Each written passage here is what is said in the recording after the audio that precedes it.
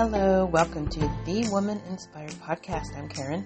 I am your hostess, and I would like to say I am the mostest, but really I'm just like everybody else. Maybe a little quirkier, maybe a little stranger, but I'm really glad you joined me today, quirky and strange and all, and maybe you'll just fit right in. I know that I fit in with the kingdom of God, and I hope you do too. Everyone's welcome. Just telling you, everyone is welcome. I'm really glad you joined me. If you're following the Woman Inspired Podcast, I will let you know that there have been a few glitches with some of the people who, or companies or app choices that carry various podcasts in the last few weeks. So there are people who have emailed me to say they have not been getting the updates. I typically post a podcast every 10 to 14 days. So if you haven't gotten one in a 10 to 14 day span, just pop on out to my website. You can see on womaninspired.com a podcast player, and it should show you the latest. That one usually updates within 20 minutes to an hour of me posting a podcast. But don't give up, because every bit of technology has glitches here and there. And you can follow this podcast on Podbean, Google Play, or the Apple iTunes / Apple Store, whatever it's called now. And it should do the trick. So I appreciate it, and hopefully you'll enjoy it and share it with someone else. So today's podcast episode is called Sticky Name Tag Trauma. Yes, it's a strange title, but it fits. All right, and I start out every podcast with some quotes that I call pod quotes, and today I have two of them instead of just one. And the first one, I could not find a person to pin it on, give it credit for, or blame it on. But here's the quote. Don't spend all your energy on the drama. Use it to eliminate the trauma. I like that. It kind of resonated with me. All right, and the second one is from Ben Kingsley. One of the greatest things drama can do at its best is to redefine the words we use every day, such as love, home, family, loyalty, and envy. All right, so here's the scoop. I got on the elevator the other day at work, but not before almost kind of getting walked over and trampled on by two women who were really far too into their own conversation to realize that someone else was standing in front of them waiting for the elevator too. And as the doors opened and I went to step in, they zoomed right past me like they were little kids. And I was a littler kid that they were just hopping over. Or an adult whose legs they kind of went right through to get to a basketball. They hopped right around me to get into the elevator. You know how, have you ever been on an elevator when a little kid just zooms right in and they want to push the button, That's what it was like, only they weren't little kids. It didn't seem as if either one of them were on some quest to become a glorified elevator operator either. That maybe I would have understood, but that's not what was going on. And one of them just rushed rudely right past me to push the button for her floor like I wasn't even on the elevator. Now, average elevator etiquette, in my opinion, requires that the person standing in front of the buttons on the elevator should then ask the rest of those riding the elevator, "Hey, what floor are you going to?" Well, I've never gotten on an elevator anyway without someone asking me or me asking them if I got on first. "Hey, what floor are you going to?" And then them or me, whichever the case may be, pushing the button for the other person. Common courtesy tends to prevail, I think, most of the time when I've ever been on an elevator. Praise God. And perhaps this was an uncommon, not so courteous day for these ladies. Maybe this isn't their norm. I truly don't know. But what I do know is that the conversation they had in the elevator made me want to laugh and yet cry at the same time. It made me want to say, seriously, give me a break, and roll my eyes at them at the same time. I mean, I was right there, even though they never acknowledged me, with even a look or a head nod or a hi or nothing. I mean, you're in this little, 4x6 box if you're lucky. Sometimes elevators are smaller, sometimes they're a little bit bigger. So I was obviously privy to the entire sad conversation. So one of these ladies peeled off a name tag from a small piece of paper and stuck it on her sweater. It was a visitor's name tag, as you can imagine. We all have had those, hello, my name is, only these are printed because they're done at the security desk. So it was a visitor's name tag, and likely she wasn't that familiar with the building. At least not in an intimate, hey, I'll be happy to push the button for you kind of a way. Anyway, she put her visitor's name tag on and turned to the other lady that was with her, the one that hopped on and zoomed to push the button. And she said, you have to put your name tag on. Believe it or not, those are the rules of this building. Like, I can't just tell people who I am. Okay, I could really go into the whole problem with that statement, but that's a whole different podcast. So her friend or colleague or hitchhiker she picked up on the way there or whatever she was, said, I can't. I totally have sticky name tag trauma and I can't bring myself to do it. The other girl, I'm telling you, she looked sad and sympathetic and said, oh, I hate trauma. And the traumatized lady said, well, no, she didn't say anything. She more whined it like a dog begging for a biscuit. Only I didn't see her wag a tail or drool, but it still reminded me of a dog whining. So here she was whining. Oh, I hate trauma. And this totally sticky name tag trauma thing is worse than anybody's ever had it. And I'm thinking, this is what I'm thinking to myself. No one has ever had it, lady. You just made it up. But anyway, she said, I put a name tag like this on my leather jacket one day and it totally adhered to it and I couldn't remove it. The adhesive was so sticky that it took cleaner for me to get it off my jacket and it nearly ruined it. It was so traumatic. And so now when I see a name tag, I'm like, no way. They can't do this to me. It's just not right. They should really consult with guests before telling them they have to wear a name tag. So I'm just going to carry mine with me and I'll pull it out of my purse if someone wants to see it.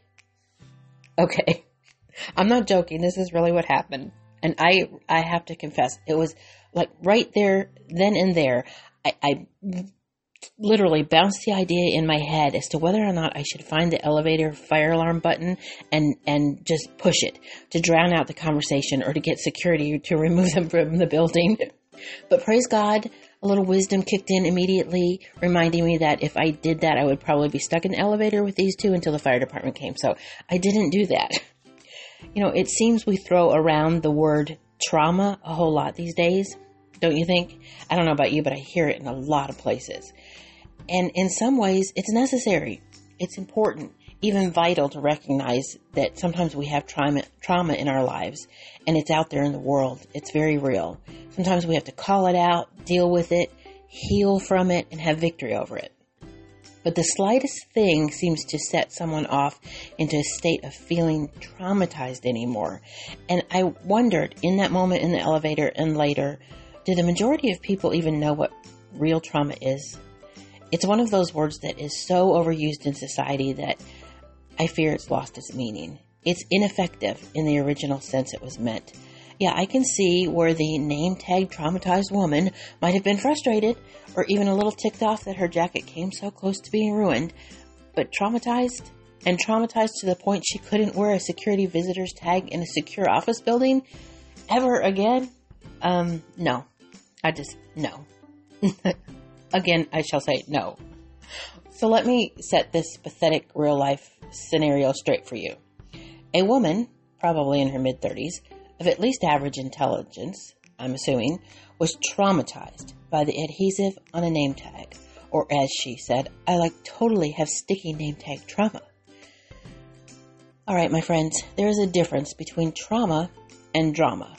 The definition of trauma is an injury to living tissue, or a wound, or a disordered psychic or behavioral state resulting from severe mental or emotional stress or physical injury.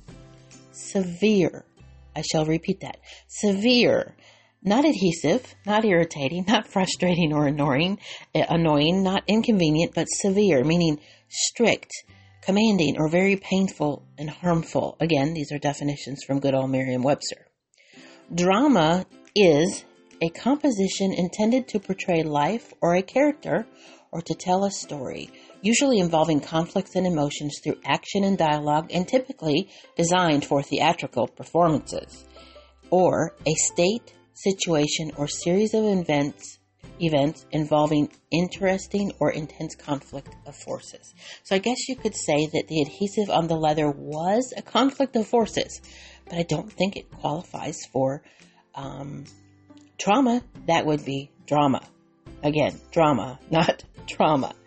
A lot of drama that isn't scripted for a movie or TV show is just perceived or distorted reality that we go over with and over and over and over in our heads, making it feel and seem more intense than it really was. It's kind of like this hill that I used to get on a toboggan when I was little and go down in the middle of winter at my great aunt's house in Michigan.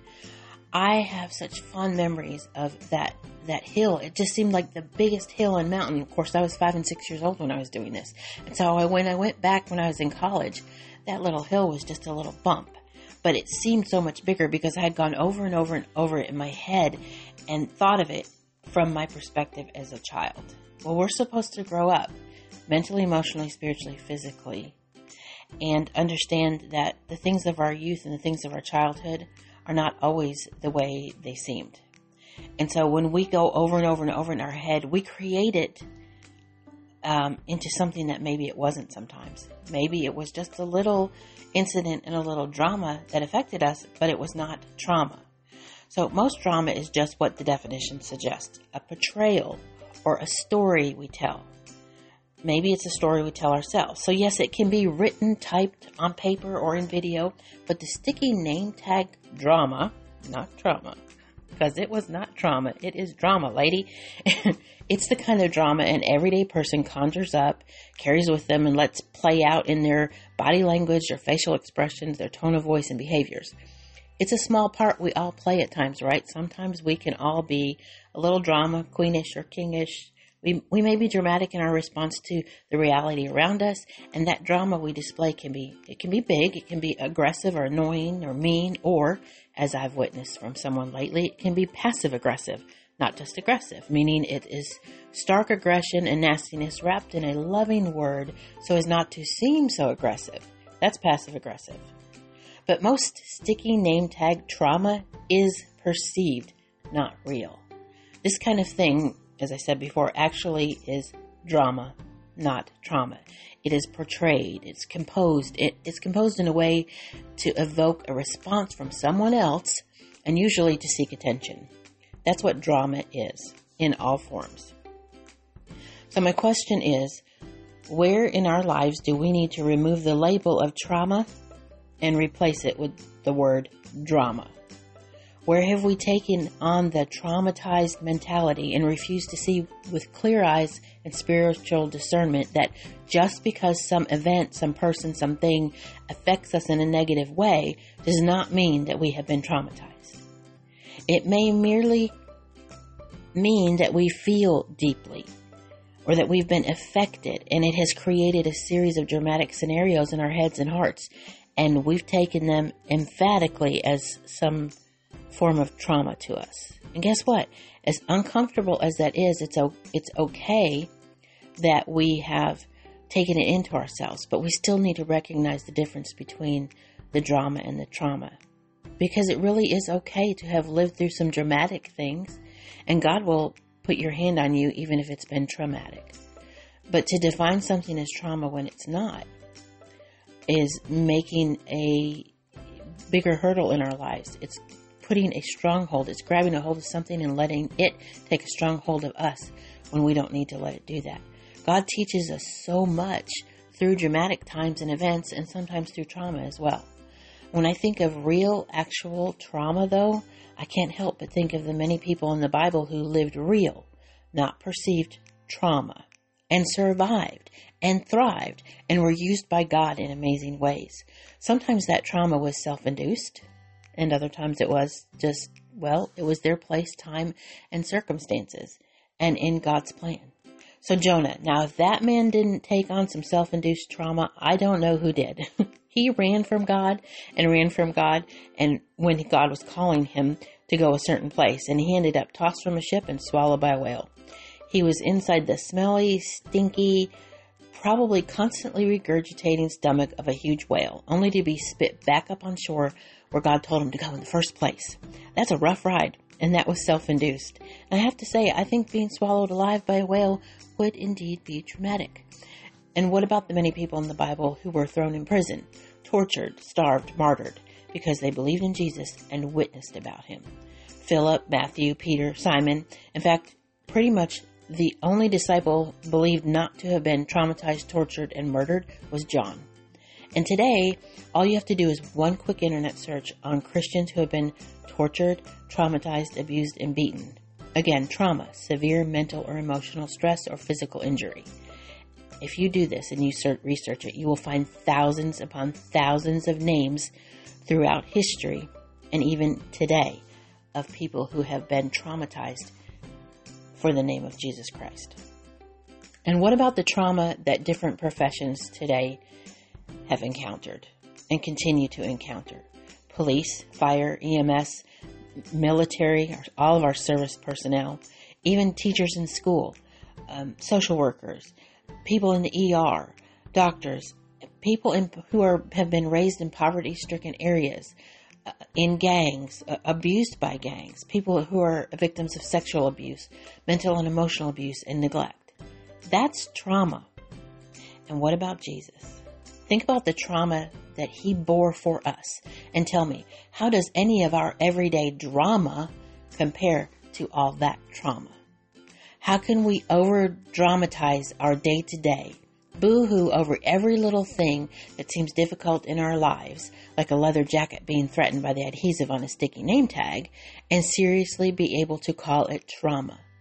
How can we take someone else's words and actions and roll a bunch of drama in it and act like we've been traumatized? Yes, words matter. I mean, we have the word. That's why it's called the word, because it's the word of God. It matters. Sentiment matters. Actions matter. And how we think about and react to the everyday little dramas also matters, because it will make a big difference when a truly traumatic event comes along that we have to step up and deal with. If we fall apart over the simplest little things, over a misunderstanding, a hurt feeling, a friendship gone awry, a relationship gone awry, and even those, sometimes those feel like big things, they usually happen because of small things that we have built up in our heads and over-dramatize, or because of things that we've done ourselves, like Jonah and the whale. Maybe sometimes we over-dramatize an insult. Maybe it was just a perceived insult, a miscommunication, a broken fingernail, a sticky name tag. What good will we be when God calls us to leave the drama and step into the real trauma in life if we can't even handle the everyday little things? I have had some perceived trauma once. More than once. But I'm going to tell you about one incident for sure. I actually laugh about it now because I feel like such a ditz over it. But at the time, in the middle of it, I was freaking out. I was at a mall for a fundraiser event when I was in college. It was a long, long day. I'd gotten to the mall about 6 a.m. to help set up and get things taken care of. So by midnight, when I was leaving, I was more than ready to head for home and get some sleep. But when I left the mall, I headed straight to my car, and my car was gone. I couldn't believe it. And at first I thought, I just parked in the wrong row. So I walked up a few rows, walked back down a few rows the other direction, and nope, my car was gone. So the parking lot had a few handful of cars in it still, because there was a bunch of us who were there late. But nope, nowhere. My car was not there. I was in shock, but I was also scared. I kept looking around like, okay, is the person around here? Do they have my car? I was freaking out. And this is where the trauma set in. I mean, I was probably about as panicked as I had been up to that point in my life. What if I left something personal in my car and the car thieves took it? And would I ever even get my car back? What if they found my extra house key that I hid in my car? Not that they would have known where I lived, because especially since this was pre-internet days, and I had my registration with me, which was a no-no, but I should have left it in the car, but I hadn't. But I didn't think about these things. So that logic didn't kick in while I was in the middle of my freaking out trauma session. I kept looking around thinking that some masked man in my car was going to drive up and kidnap me or something. So I ran from the parking lot back to the mall and pounded on the door, which was locked. And a security guard came to the door, and I started yelling, "My car's gone. Someone stole my car." So he told me to calm down. We would call the police. We went into the security office. He pulled out paperwork, and I started filling out a report as he called the cops. I was so tired. The last thing I really wanted to do was paperwork at 1 a.m., but what else was I going to do? I had no car. When the police got there, they also took a report. So I had some other stuff I had to fill out. And then one of the officers said, "Now, are you sure your car isn't out there?" And I said, "Yes." He said, "Did you go out the exit you came in?" I said, "What?" He said, "Did you go out the same exit you came in? We have elderly people who come in one entrance at the mall and exit out another and think their car was stolen. Did you check the other side of the mall?" No, I didn't. I was sure I knew where my car was, and at that moment, it was stolen. So he walked me out to his car and drove me around the entire mall. And guess what? There on the other side of the mall was my car, right there where I parked it.